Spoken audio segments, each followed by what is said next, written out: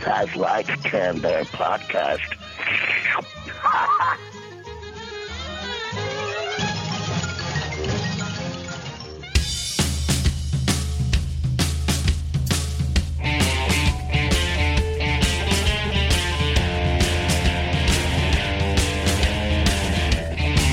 Hello, everyone, and welcome to another episode of Canned Air, a tribute to comics and pop culture. I am Jeremy Colley. I'm Jake Runyon. And joining us today to talk about his book that's available online right now, Pocket Full of Dennis the Menace, comic book and animation historian Mark Arnold. Thanks so much for being with us, Mark. Thank you. We're going to have a lot of fun today. Very comic strip-themed episode, which excites me. It's going to be really cool. On our Retro Roundtable, we're going to be talking about just some of our favorite comic strips from the past. And then we're just going to skip the comic vault altogether and just turn our attention over to Mark and just talk about, one, Dennis the Menace, and then two, his book, Pocket Full of Dennis the Menace. I'm really excited. I've been a big Dennis fan for years. So I think we're going to get a pretty satisfactory comic fill this episode, even without the vault. So. Yeah, absolutely. So I guess that's it. Let's just kick it off with this week's Retro Roundtable. Do it! Do it! Come on! I'm here! Come on! Do it now! Oh my God! They killed Kenny! Faster! I'm grumbling. Grass tastes bad. All right, gentlemen. Comic strips. I guess our favorite comic strips. Comic strips are really responsible for me being into comics, period. When I was really young, my great-grandmother used to watch my sister and I, and she used to have, how comic strips, when they're published, they come in those like real long, kind of like flip book things. Yeah. She had some Garfield and Peanuts books that I just was fixated on. But anyway, let's start with our guest. Mark, what would be your favorite comic strip? Oh, boy. Probably hard to narrow it down, huh? Yes. No, actually, probably the first love was Peanuts, I think, for a lot of people, maybe. Absolutely. Also loved Beetle Bailey, BC, Wizard of Vid, and Dennis the Menace. I actually like Family Circus. One of the few. When I started working, I really got into Dilbert because it really felt like that was my life. It's like the guy worked there or something. When they were being published, I like Calvin and Hobbes and Far Side and things like that. So always had an active interest in comic strips, yeah. I remember when Dilbert was it like the late 90s that he like really hit big and was kind of becoming like really mainstream. Yeah. And I think it was around the same time that Drew Carey was big, and they just looked so much like each other. And I think he kind of capitalized on that. Whether or not there was any actual connection or interaction between the two, if they acknowledged it in any way, they're always sort of. Well, he had a mind. Dilbert doll on his desk on the show. That must be it. See, there was some thought in there. I'm like, what bridges these two? Yeah. Good strip, though, for sure. You know, it's funny. You both mentioned Peanuts. When I was younger, there was always this weird divide in my mind where I had no understanding of Peanuts as a comic strip. All I ever knew of it was, Charlie Brown's Thanksgiving and Christmas special and all of this. It felt like a very seasonal thing to me, and people would refer to it as Peanuts, and in my stupid child brain where I was just so sure of everything, I'm like, why does everyone say it wrong? It's Charlie Brown. It's Christmas. I just didn't get it. I don't know. It's weird looking back on it that way. Right. You're along lines with Charles Schultz. He didn't like the name Peanuts either, so... I don't blame him. Is that right? I'm still not fond of it. Did he have another name he was wanting to use, or...? Yeah, he wanted to call it Good Old Charlie Brown, so if you see the old Sunday strips, it'll say Peanuts featuring Good Old Charlie Brown. That's kind of how he got it in there on the Sunday strip. But it was the syndicate that said, no, we want to call it Peanuts. And he's all, okay.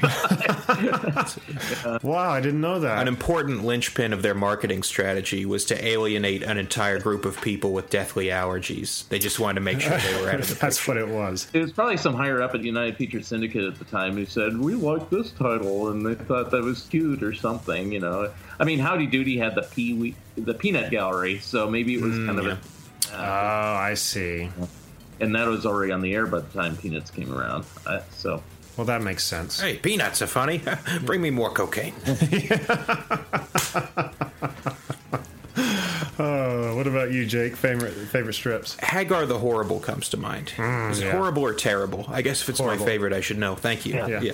That was always the one I looked forward to when I was younger. I always had a fascination with Vikings. Whether or not that was an accurate representation of Viking culture, I think that's open for debate. But Sure. I always liked Hagar.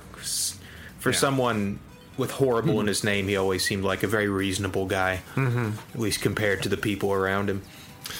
One of my favorites, and I haven't seen it in years, but researching for this, it reminded me of Sherman's Lagoon. Oh yeah, that's a good one. That was a good little strip, and we had the discussion earlier before we started the show how it actually made me laugh out loud.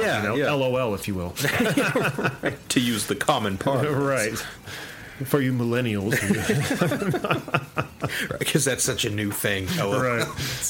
But another cool thing to come from comic strips are all the television shows that have come as a result. You mentioned the Peanuts. Yeah. That's probably the definitive right there. I mean, not only a TV representation of a comic strip, but definitive element of Christmas. It makes people's Christmas. You hear Peanuts, you hear the music. Yeah, exactly. They didn't have that in the comic strip. That's something true. that branched off. But you also had Garfield and Friends in the 90s. Sure. Which I always despised. Did you? Because they couldn't afford to animate their mouths in the cartoon.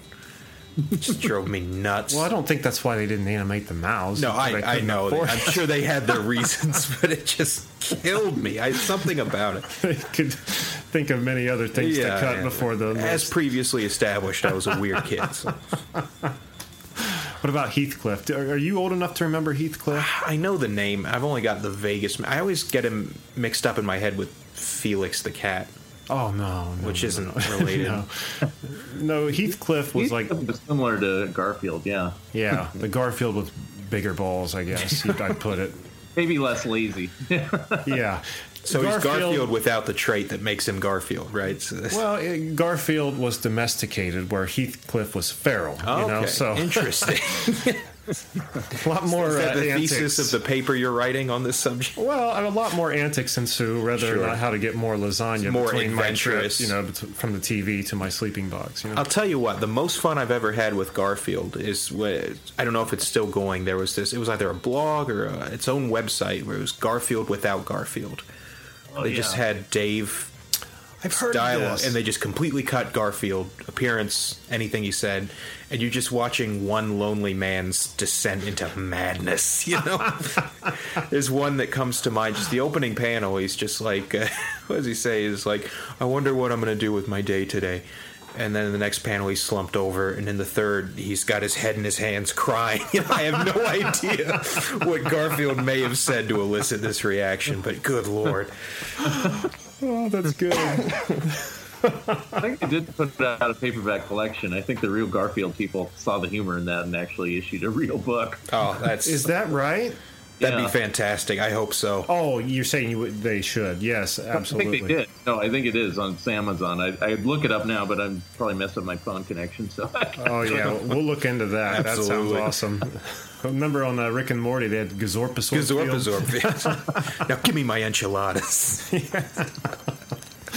Oh man! And then of course there was the Dennis the Menace cartoon that was very prominent in my youth. That was one of the after-school lineups for me. What about shows maybe that should have been made? Strips that should have been made into shows? I would love to have seen a Beetle Bailey animated series. That'd be fun. Whether or not that humor could hold up in a long format like that, who knows? But I'd have watched the hell out of it. That's true. They actually did one in the early. Did they really? Yeah. I think some of them were even released theatrically, but they were very limited animation on them. So, and it was done by King Features Animation. They also did a Snuffy Smith at the same time, and then Crazy Cat also. So they are available on DVD, but they're not that remarkable. They're amusing, but not that great. Sure. I guess I'm not missing anything then. I don't have to feel bad about it. It'd be nice. It'd be nice if they did an update that actually was really funny and took some stuff from the strip. Huh. But they had to kind of tone it down so there's no lusting after Miss Buxley and things like that. Now, has there ever been a Calvin and Hobbes movie or show or anything? It seems like that had to have been done. No, because Watterson is very protective. The only thing he ever put out, besides paperbacks, is I believe he put out like a 1985 calendar, which I think goes for quite a bit of money nowadays on eBay or something like that. But he was not big on merchandise. He was certainly not Charles Schultz. So any T-shirts or mugs or anything you see out there is all bootleg stuff, But lets his work speak for itself, I guess. I respect that.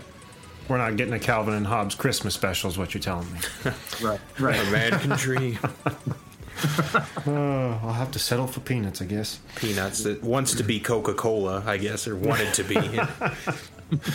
Do you remember a strip called Bloom County? Bloom County? No. Yeah. No, I don't.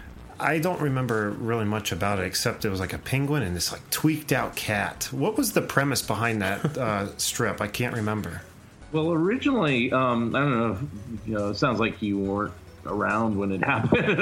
I hate to say, but in the early '80s, Gary Trudeau decided to put Doonesbury on hold, and Bloom County already existed, but it was just kind of middling around. But it was drawn in a very similar style and similar lettering, and so somehow, even though it wasn't overtly political, it kind of took its place, and that's when it suddenly took off. And they had this other character called Bill the Cat, which was a total rip on Garfield, since we're talking about it, but a very obnoxious version. And so the strip lasted about 15 years or something like that, and then it kind of changed. It became a Sunday-only strip called Opus, which is the Penguin's name for a while. I'm familiar with Opus. And I wasn't aware of Bloom County. I think there was another title of it. I'm trying to strain my brain without looking it up, like called Outland or something like that for a while. And it was Sunday only too. But Berkeley Breathitt actually came back, and he does new strips now of Bloom County, but I think he only posts them online, so you can actually see some new ones. Oh, wow. And they're strangely enough, they're kind of more politically bent than they used to be. Wow. So, but he only does like one a week or one a month. It's not like, it's just kind of for fun. But if you want to see all the old ones, I think they collected them in hardback books, if I remember correctly, in recent times. So that's really cool. Yeah, I would have been a little too young in those early 80 days there. But I remember at our school, for some reason or another, there was a 6-foot tall model of that cat in there, and it was just I remember sitting there just staring at it like, why is this here? Gotta connect with the young people. Oh man. Well, let's stop dancing around the obvious and just get to Dennis the Menace, I guess. Yeah. Here. I mean, he started as a strip, and kind of, I guess, the reason why we're all here right now. Right. I want to kind of ask you, Mark, first about how you developed this infatuation for comics and animation. And I don't say that like looking down my nose, because I have that same infatuation. Sure. I think we're all pretty much in the same boat here. Yeah, we're in the process of actually putting classic cartoons on our YouTube channel, so this couldn't have come at a better time, actually. But what was it for you? What got you into this? For me, comics were always around. I still have some of the issues that were around back then, but I can still name the titles that I had in the issue number, because there was just about 10 or 15 comic books that were just around when I was a kid. There was a Casper the Friendly Ghost comic. There's a Wendy, Mighty Thor issue, Three Stooges, a Yogi Bear, an Underdog, and a couple Archies, things like that were just around. And I didn't know you could buy these things. I didn't know anything. And but I did know about comic strips in the newspaper.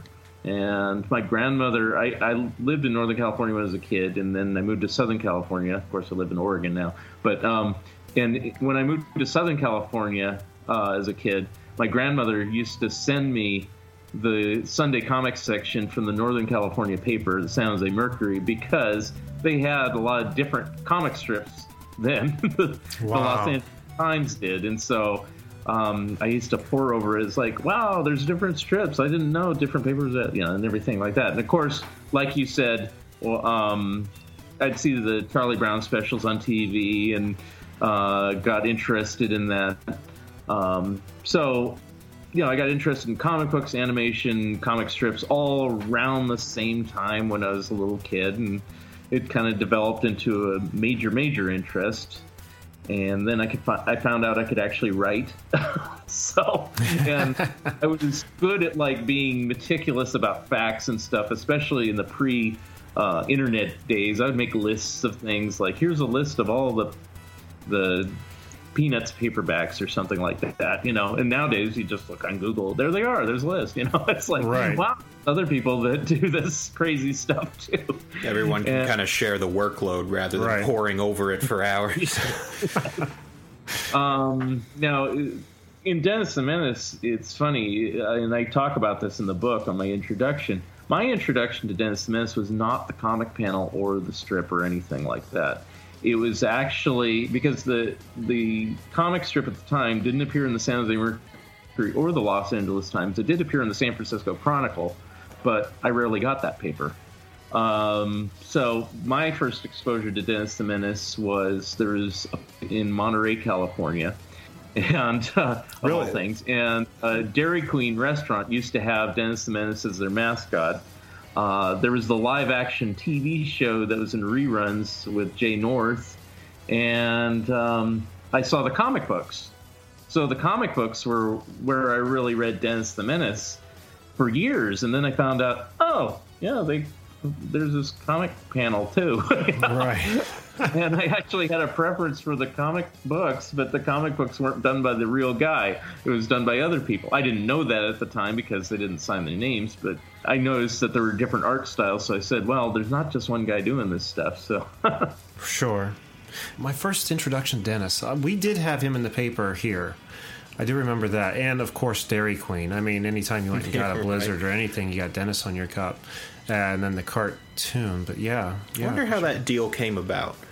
What Dairy Queen exec was in his office, like, pounding his table like J.J. Jameson. It's like, we need Dennis! That's what's going to keep us on the top. I think Mark might have an answer for that one. Well, Dennis actually was really, really popular before Charlie Brown and Peanuts took over. I mean, even though Peanuts started first, it actually started in 1950, and Dennis the Menace started in 51. Dennis the Menace took off like a rocket, but it appealed more to adults, and so I have pictures in there. There's Dennis the Menace ashtrays and Dennis the Menace matches and Dennis the Menace cocktail napkins and things like that, and that's who they were marketing it to. And it was a really popular panel early on.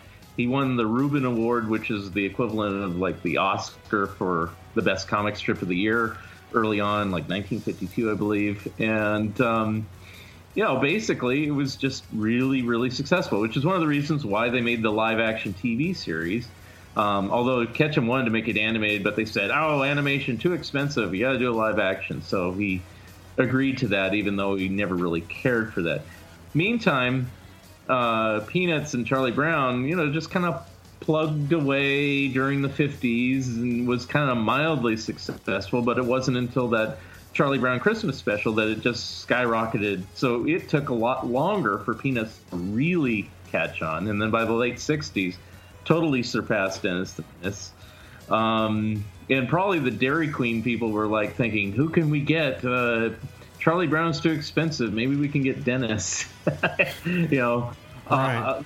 As kids go to Dairy Queen, right? And we can't get those Peanuts kids. We'll get the Dennis the Menace kids. I don't know. It's who knows what goes through that exec's minds, but. And they had him as a what would you call it? Not a spokesperson, but as their mascot. For years, 30 years. Is that right? A long time. It was all the way up, and I didn't even know this. It was all the way up to 2001. They finally said, well, Dennis is kind of passe. We'll drop him, and it's it was just unceremoniously dropped. They're 70s, 80s, and 90s. Yeah, you saw him in there all the time. Didn't think about it. Oh, this is where Dennis the Menace is. Yeah, okay, cool. Yeah. And they quietly put a bullet in the back of his head in some storeroom. Just shh. You saw nothing. Only dreams now. So what was Hank Ketchum's inspiration then for Dennis?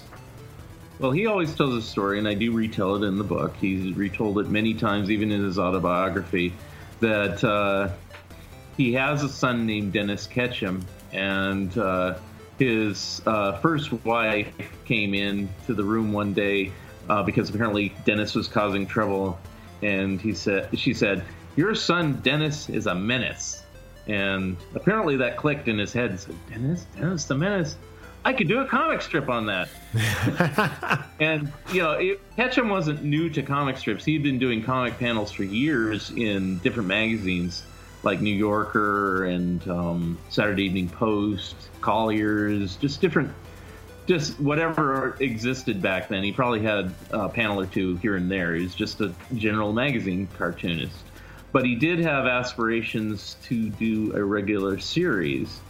And he actually did attempt to do a comic strip rather than a panel with a character that was similar to Dennis.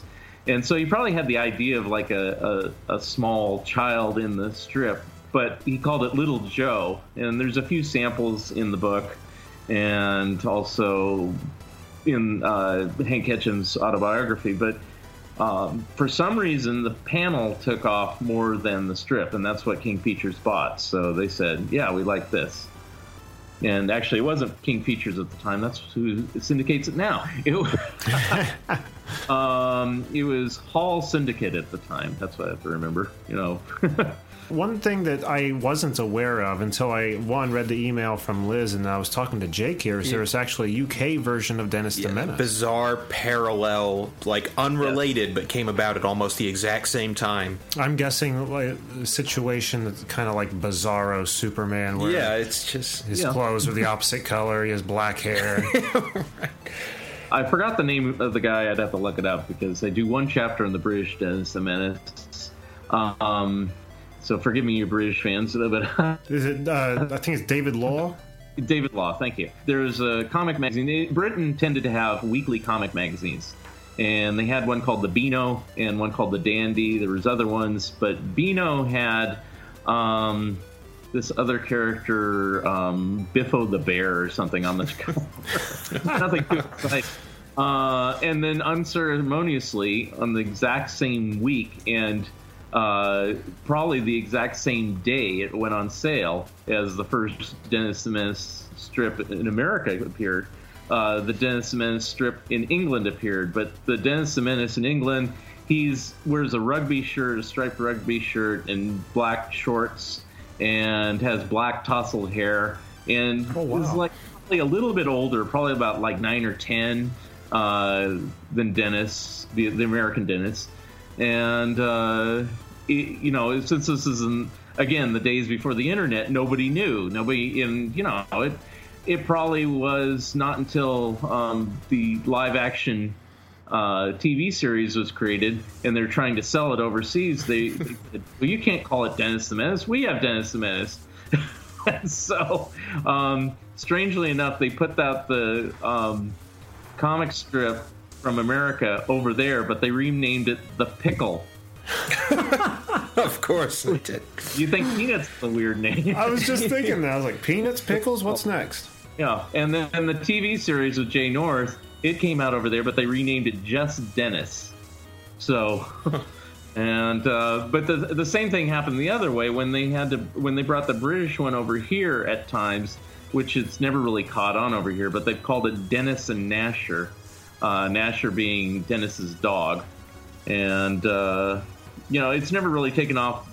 Conversely, from Britain to here, but I found out about it probably 80s or 90s when I go to import shops that have import magazines, and they import some of those comic books, like the Beano and stuff like that, which I knew nothing about the Beano. I just said, "Oh, British comics, let's buy some." Right.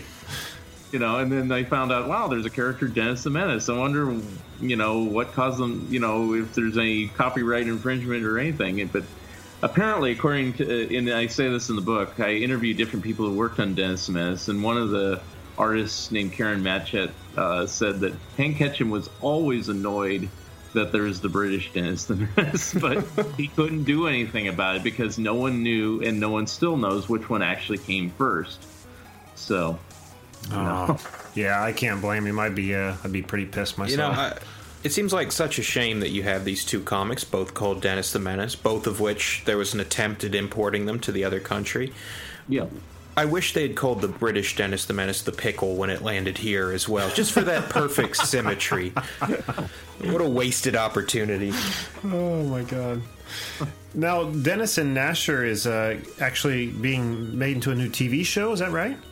Well, they've made animated versions of both versions of Dennis the Menace, so and I talk about that in the book too. So they've animated the British one, I think both actually, the American one and the British one, 3 different occasions, 3 different series through the 80s and 90s and even currently. So apparently it's still a very popular character. In fact, like a lot of British comic books have gone by the wayside because of the internet.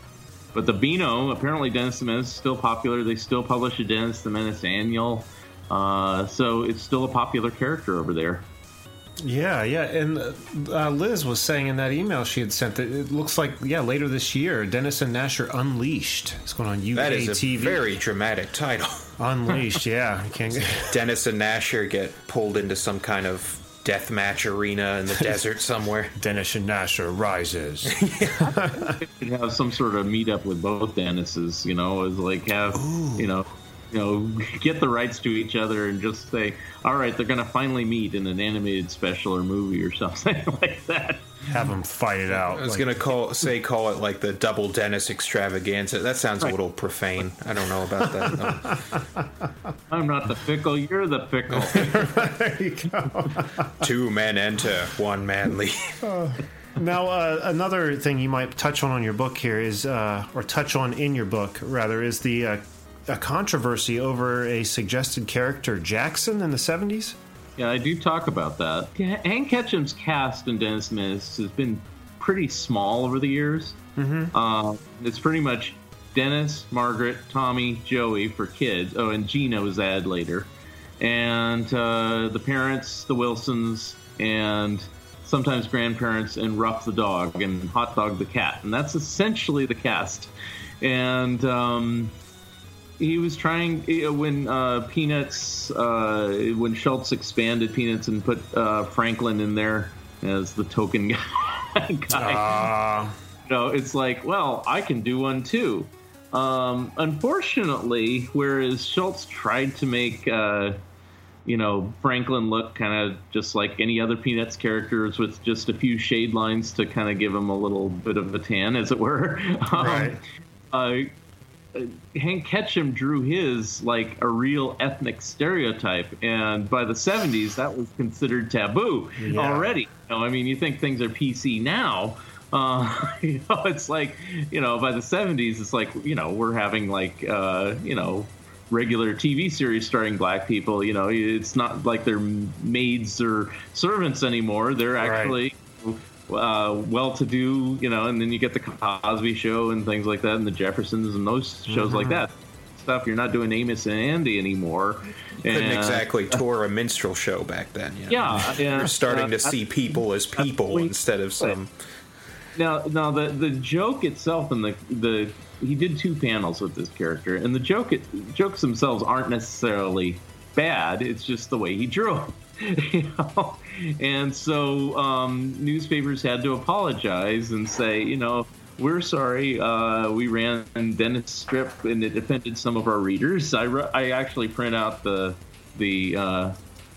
apology that some newspapers did run at the time.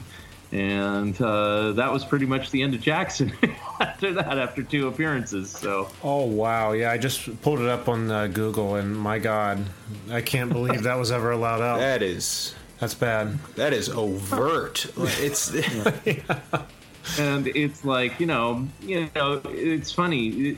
Even in his autobiography, old Ketcham said, I don't know what the big deal was. And it's like, what? Okay, he was, he's from a different time, a different era. Okay, we can forgive him for that, but it's like, get a clue, guy. You can't be that far removed, right? Come on. I don't know. When he decided to eschew human facial features in favor of this, like, horrific depths of space blackness, I think maybe that's where he made the misstep. It's not making him look like a human at all. Yeah. Wow. That's crazy. I never knew that. Insane. No.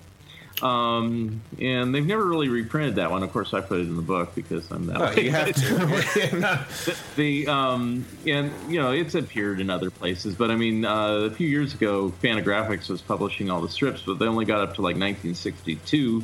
So, and they've never gotten that far to reprint that one. And of course, they had paperback collections, but they used to, take certain strips out, so that one never appeared in any of the collections. So, this is kind of about the only place you can find it, in my book or online. Right. Funny, that reminds me. I recall seeing it was a Looney Tunes cartoon or a Merry Melody, something to that effect, that had like. It was either a very sort of stereotypical figure like this one, or it was Bugs Bunny acting in a very stereotypical way. And they prefaced the episode at some point by saying the content of the following cartoon, may offend some viewers. Right. It's a product of a different time. We're not saying that makes it correct, but we've opted to show it unedited and uncensored. And they said their logic was to edit this out is sort of the same thing as pretending it never happened. Sure. And so they want to say, like, we know this is not correct and we're not condoning it, but to pretend it didn't happen at all isn't addressing the problem. And I thought that was a really dignified way to go about it. And that's happened before. I picked up the DVD set of Tom and Jerry cartoons. It was like a 2 or 3 disc set. And when you put the disc in, I think it's from the very first season or run of shows they did, Whoopi Goldberg comes on and says that exact same thing. Really? Because of Tomcat's owner was Mammy Two Shoes. Oh, yeah. And, very, represented in a very bad way. Sure. Yeah. There's plenty of examples. Spike Lee did a movie about it called Bamboozled, which actually... I remember seeing the cover. I've never seen the film, though. It has a lot of clips from those old films and cartoons and things like that, and it was just considered acceptable. It's like there's two schools of thoughts of it, and, which one's correct? I mean, do you suppress it all, or do you expose it and say it was a product of its time? I tend to think the latter, but, there are people that say, this should never, ever appear ever again. So who's right, who's wrong? I kind of feel like people need to be aware of a problem so they don't repeat it, right? I mean, if you shine light on something that was not acceptable. It does keep, like, you mentioned Looney Tunes or even Tom and Jerry, it does keep a complete Looney Tunes set from ever being issued, because there's certain ones that, there's like, it's supposed to be like the censored 11, but, over the years, as things go on, it becomes a censored 25, censored 50, whatever, because, when I was a kid, we're talking early 70s, late 70s too, it was just fine to say cowboys and Indians still. Yeah. No way, and, I grew up on all that. All those Westerns were all in reruns. You'd watch them all, and they'd be shooting all the Indians. No big deal, and everything like that. And it's like, then later it's like, wrong. You can't do that. And they aren't called Indians because Indians are from India. And, I had to go through a whole re-education, as it were, over my lifetime, just because, because it was considered harmless stuff, and now it's considered offensive stuff. So. And there's multiple, aside from just the African American community, in a lot of those old public domain cartoons, especially the ones I've been looking through recently, like Asian people. Oh, yeah, around the time of World War II, they did not pull their punches. But then there's even like full cartoons of like Daffy Duck, like directly fighting Hitler and stuff, and stuff that would never make it today. But it's just it's crazy how the times change. Yeah, for the better, of course. I hope so. Yeah. Now, you had mentioned earlier that you had read the comic books of Dennis the Menace. I was not even aware there had been a comic book. And it was, at least at one time, on the Marvel label until it had been, pulled from Marvel? What's the story there?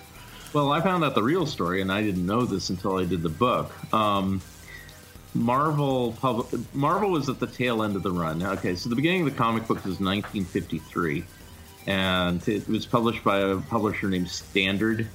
And over the years, it evolved into becoming Pines, and then Halden, and then Fawcett, the same publishers who used to publish the original Captain Marvel, like Shazam-type Captain Marvel. Right.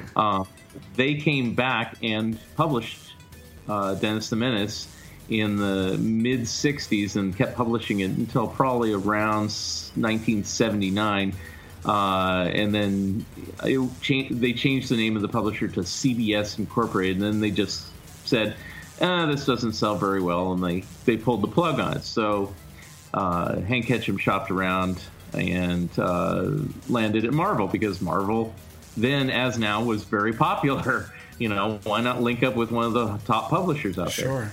And unfortunately, Marvel has never had a great history of publishing anything non-superhero or anything licensed unless it had kind of a superhero element to it. So like things like Conan and Star Wars did well, but anything that was very cartoony with Marvel, especially later on, 70s, 80s, 90s, they made an attempt, but this was after Dennis was canceled, with like Star Comics in the 80s and 90s, and they published like Heathcliff, we mentioned that for a while, and Alf, and a few other titles. But overall, Marvel was never terrifically successful with those type of things. But what I thought Marvel pulled the plug on the comic after 13 issues, and it was actually Hank Ketcham who pulled the plug on it, because he was upset because by 1982 comic books were not being distributed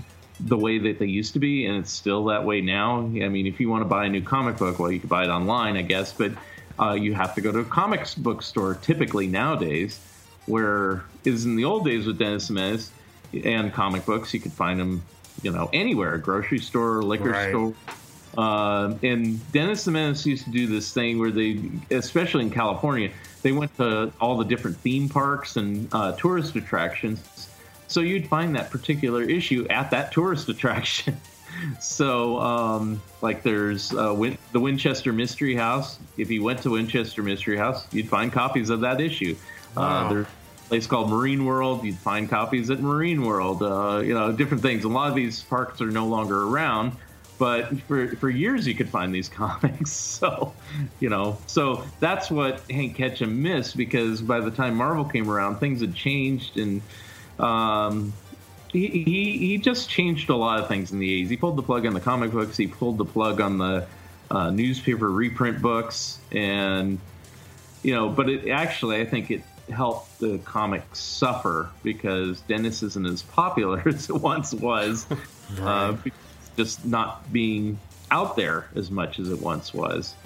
And it would be successful. I mean, it's just that that formula is just, I think, appeals to generation after generation of kids. It would be a hit, I think, if it was back on TV. I almost want to say it's a proven formula. You know, kids want to see mischief.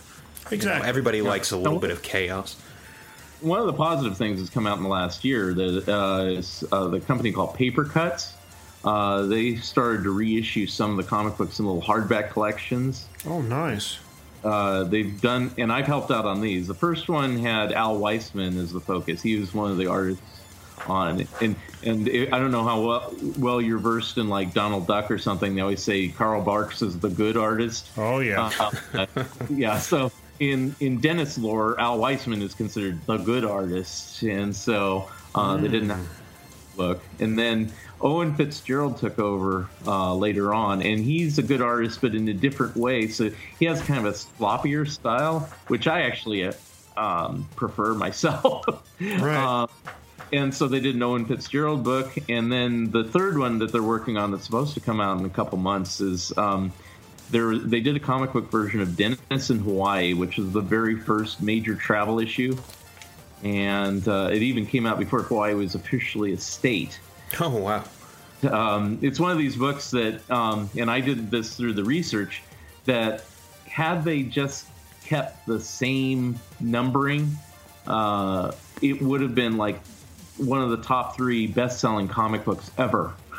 Really? But is what they did is they put it out in this umbrella series called Dennis the Menace Giant, and it came out as Dennis the Menace Giant 6. And then they reissued it as number 18, and then they reissued it as number 50, or I don't know the later numbers, you know. And so it came out every year with a little updates, sometimes new cover or something like that. But if you put the sales figures of all these different printings, I think it went through like 9 printings or something like that, it would have been up in the millions and would have rivaled one of the top-selling ones ever, like Spider-Man 1 or X-Men 1 that came out in the 90s, when they had the Superman Death issue or whatever is at the top. I have a list of the top 10 comics. But since it wasn't, they didn't really monitor it that close, it's kind of guesstimating, but it would have sold up in the millions. So, Had it stayed its own, entity rather than being in, 3 different... Second printing, third printing, fourth printing, which they did a few.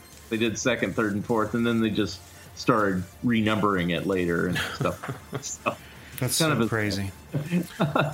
So that's the comic book series. But now this might be a stupid question, but was the Archie comic series, was that a subsidiary of Marvel in some way? Was there an affiliation there? Because it seems like that label would have been a natural for Dennis. Archie was always its own thing. It still is its own thing. The only connection it had to Dennis is there was a time Fawcett was also a comic book distributor, and so in the 70s and 80s, you'll see distributed by Fawcett listed on the covers. But I used to buy Ninja Turtle comics, and they were from Archie Comics, up in the top left corner, say Archie, and there were a whole bunch of different series like that, and it just seems like Dennis would have fit in there, but tonally it seems exactly ruined. Well, after the Marvel experience, Ketchum never really chopped it around. He just kind of said, "Oh, we've done this enough." I mean, it had been about 30 years, from 53 to 81 or 82. So, that's about 30 years. And so, I don't know, Ketchum, he's kind of a strange guy in a certain way. So, I mean, if you go through the book, he at one point, he goes on a trip through Europe and Russia in 1959 and was so inspired by this that he just up and leave his staff and everything from Monterey, California, and moved to Switzerland. And he lived there for about 17 years. Wow. He would do the panel over in Switzerland, and everybody else was working on the comic books and the Sunday strip, because Ketchum rarely did the Sunday strip in the United States. But they'd have to ship things back and forth. Like, they do the comic book story here and ship it over to Switzerland to get Ketchum's sign off on it and saying, "Yeah, this is good," or "No, can you fix this art here?" or whatever. And that went on for years, and very strange setup. But nobody knew any of this was going on. They just saw the strip in their paper and the comic books on the stands. So. That's incredible. What reason would they have to suspect? Yeah. This is so many cool little facts about the history of Dennis the Menace. I'd never had any idea. You wouldn't expect it to be that complicated. But see, with me, it's these kind of facts that really intrigue me and draw me to something. Like I was telling you earlier, I love watching the underbelly of Disney kind of documentary stuff, like the stuff that isn't put out there by the corporation. I don't know. It's a lot of fun stuff, and a lot of which and a lot more is going to be in, or is already in your book, Pocket Full of Dennis the Menace. Now, you had mentioned earlier that it's available currently on which website? BearManorMedia.com, which is the Bear Manor is the publisher, and nice. They put it out initially there. It's available in a paperback version and a hardback version at present. Usually he puts out an ebook version at some point, but likes to get the print copy sales first, of course. Right. Absolutely. You were telling me earlier, it's like you've heard 2 differing dates, so I'll mention both of them. It's supposed to be on Amazon either in June or July. So. Well, Amazon in Borders was saying June. So, I just, and then on the email it had said July. I just wanted to make sure, but I guess it doesn't matter, really. But if you urgently want it now, Bear Manor Media will gladly sell you a copy. There you go. That's awesome, and I can't wait to check this book out. It sounds like it's going to be right up my alley. Indeed. Another thing I read about you is that you do the occasional traveling art shows, like one of which that I read about, which I would have killed to be at, was from Richie Rich to Wendy the Witch, The Art of Harvey Comics. That sounds amazing. What was at this exhibit? I mean, what'd you have there? Well, I'm a big Harvey Comics fan. I started a fanzine in 1990, which I published for 21 years until I started getting into the books. And it's called the Harveyville Fun Times. And I just became a huge Harvey Comics fan. Casper, Richie Rich, Wendy, Dot, and all those characters. At the time of the show, we're talking about 2008. I was friends, or I am still friends with this guy named Andrew Farago, who's published books on his own and is the curator of the Cartoon Art Museum in San Francisco. And they have done a zillion different art shows on comic strips and comic book art and stuff like that. And I said, say, would you ever want to do one on Harvey Comics? And he says, well, do you have the art? And I said, I do, and I know a few other people that have art too. And so we all pulled our art pieces together and got a show together. And it ran for about 6 months in San Francisco. And then MoCA in New York, the Museum of Comic and something art. I don't remember what MoCA is. MOCCA. They said, can we have the show too? And I said, we all talked about it and said, sure, and so it shipped out to New York. And then they actually flew me out to New York. This is about 2009. Wow. And I gave a talk there. We did a panel there. Then Toonseum I always forget if it was, I think it's in Pittsburgh, Pennsylvania. I think that's the correct place where it is. And they wanted it, so everything moved there. I didn't go out to the Toonseum, but I had people go out and take photos. And then I had to get everything back to California, so I hooked up with Van Eaton Galleries, which is in Southern California, and everything got shipped out there. We did a show down there with everything, and I showed up for that. And then we got the artwork back home and overall, I think the show ran for about 2 years, from 2008 to 2010. That is so sweet. And I can't believe it was even that close to us, and I had no idea. I would have killed to go into that. How awesome that would have been. I've got DVDs packed full of, like, Casper, Little Dot, all those, like, Wendy Witch cartoons. I love them. They're so much fun. If you do a search on YouTube for Harvey Art Show, it has a San Francisco show on there, and I introduce it, and there's some photos of all the artwork and nice. Things like that. So that's, I guess you can see it that way. There is other footage shot, but I edited it down to about like a 5-minute reel there to put on YouTube. I mean, that'd be great to put on our Instagram. I was just going to say we could link it to the website too, along with links to picking up a pocket full of Dennis the Menace. This has just been a heck of a lot of fun, Mark. Absolutely. I want to thank you so much for taking time to be with us and share some of your amazing knowledge with us, man. All right, thank you very much. Jake, what do we got on the website there, buddy? Oh, be sure to check out our website, cannedairpodcast.com, where you can see our page of special guests, new and old episodes alike, our excellent line of merchandise. Go ahead and slam that buy button as fast as you can. Oh, yeah. If you'd like to be on the show, be sure to hit us up on our contacts page, and you can find links to our Twitter account, @CannedAirPod, and our Instagram, @canned_air, where we've got quality content every day coming your way, loyal fans. That we do, Jake. Very good. And our YouTube page, don't forget to check that out. We, like we said earlier, we're starting to upload classic cartoons, public domain cartoons. That's right. Ones we're allowed to upload. A few Bugs Bunny up there. We have some Daffy Duck and some Superman on the way, so that'll be a lot of fun. Be sure to check that out. I want to say under construction, but let's say this is like a soft grand opening here. We're starting to venture out a little more with it. And Mark, do you have any Twitter handles or Instagram or any social media handles you'd like to give out to listeners? My actual website is funideas.50webs.com. That's 50webs, WBS. But you can find me. I have a page on Amazon. I have a page on Wikipedia. I have a page on IMDb. I'm Mark Arnold 10, X, number 10. So I'm around. All right, cool. An avenue for everyone to check them out. Yeah, that's awesome.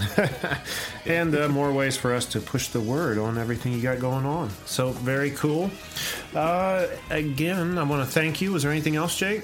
Not that I can think. I think we covered all our bases on this one. Awesome. An informative ride through the world. I'd say so. I'd say so. Well, until next time, I'm Jeremy Colley. I'm Jake Runyon. And I'm Mark Arnold. Thank you very much. And thank you. We had a blast, and thanks for listening, everyone. Until next time.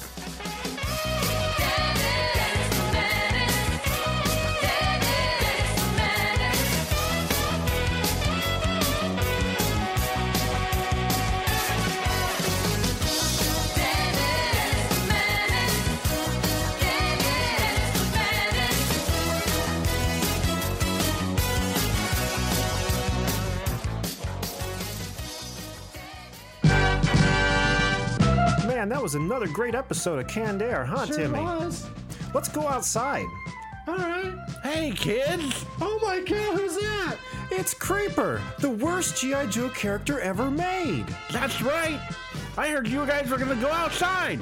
Why don't you stay inside and go to www.cannedairpodcast.com, where you can get the scoop on past episodes, see movie trailers, and go to the Canned Air game store, video store, and comic book store. Yay! With CannedAirPodcast.com, we'll never have to go outside again. Now we know. And knowing is half the battle. G.I. Joe!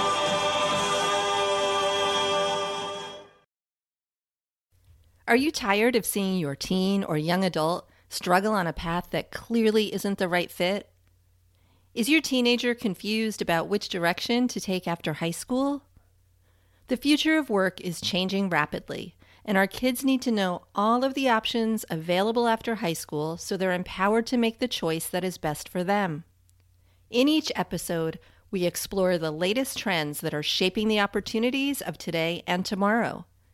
I'm your host, Betsy Jewell, and this is the High School Hamster Wheel Podcast.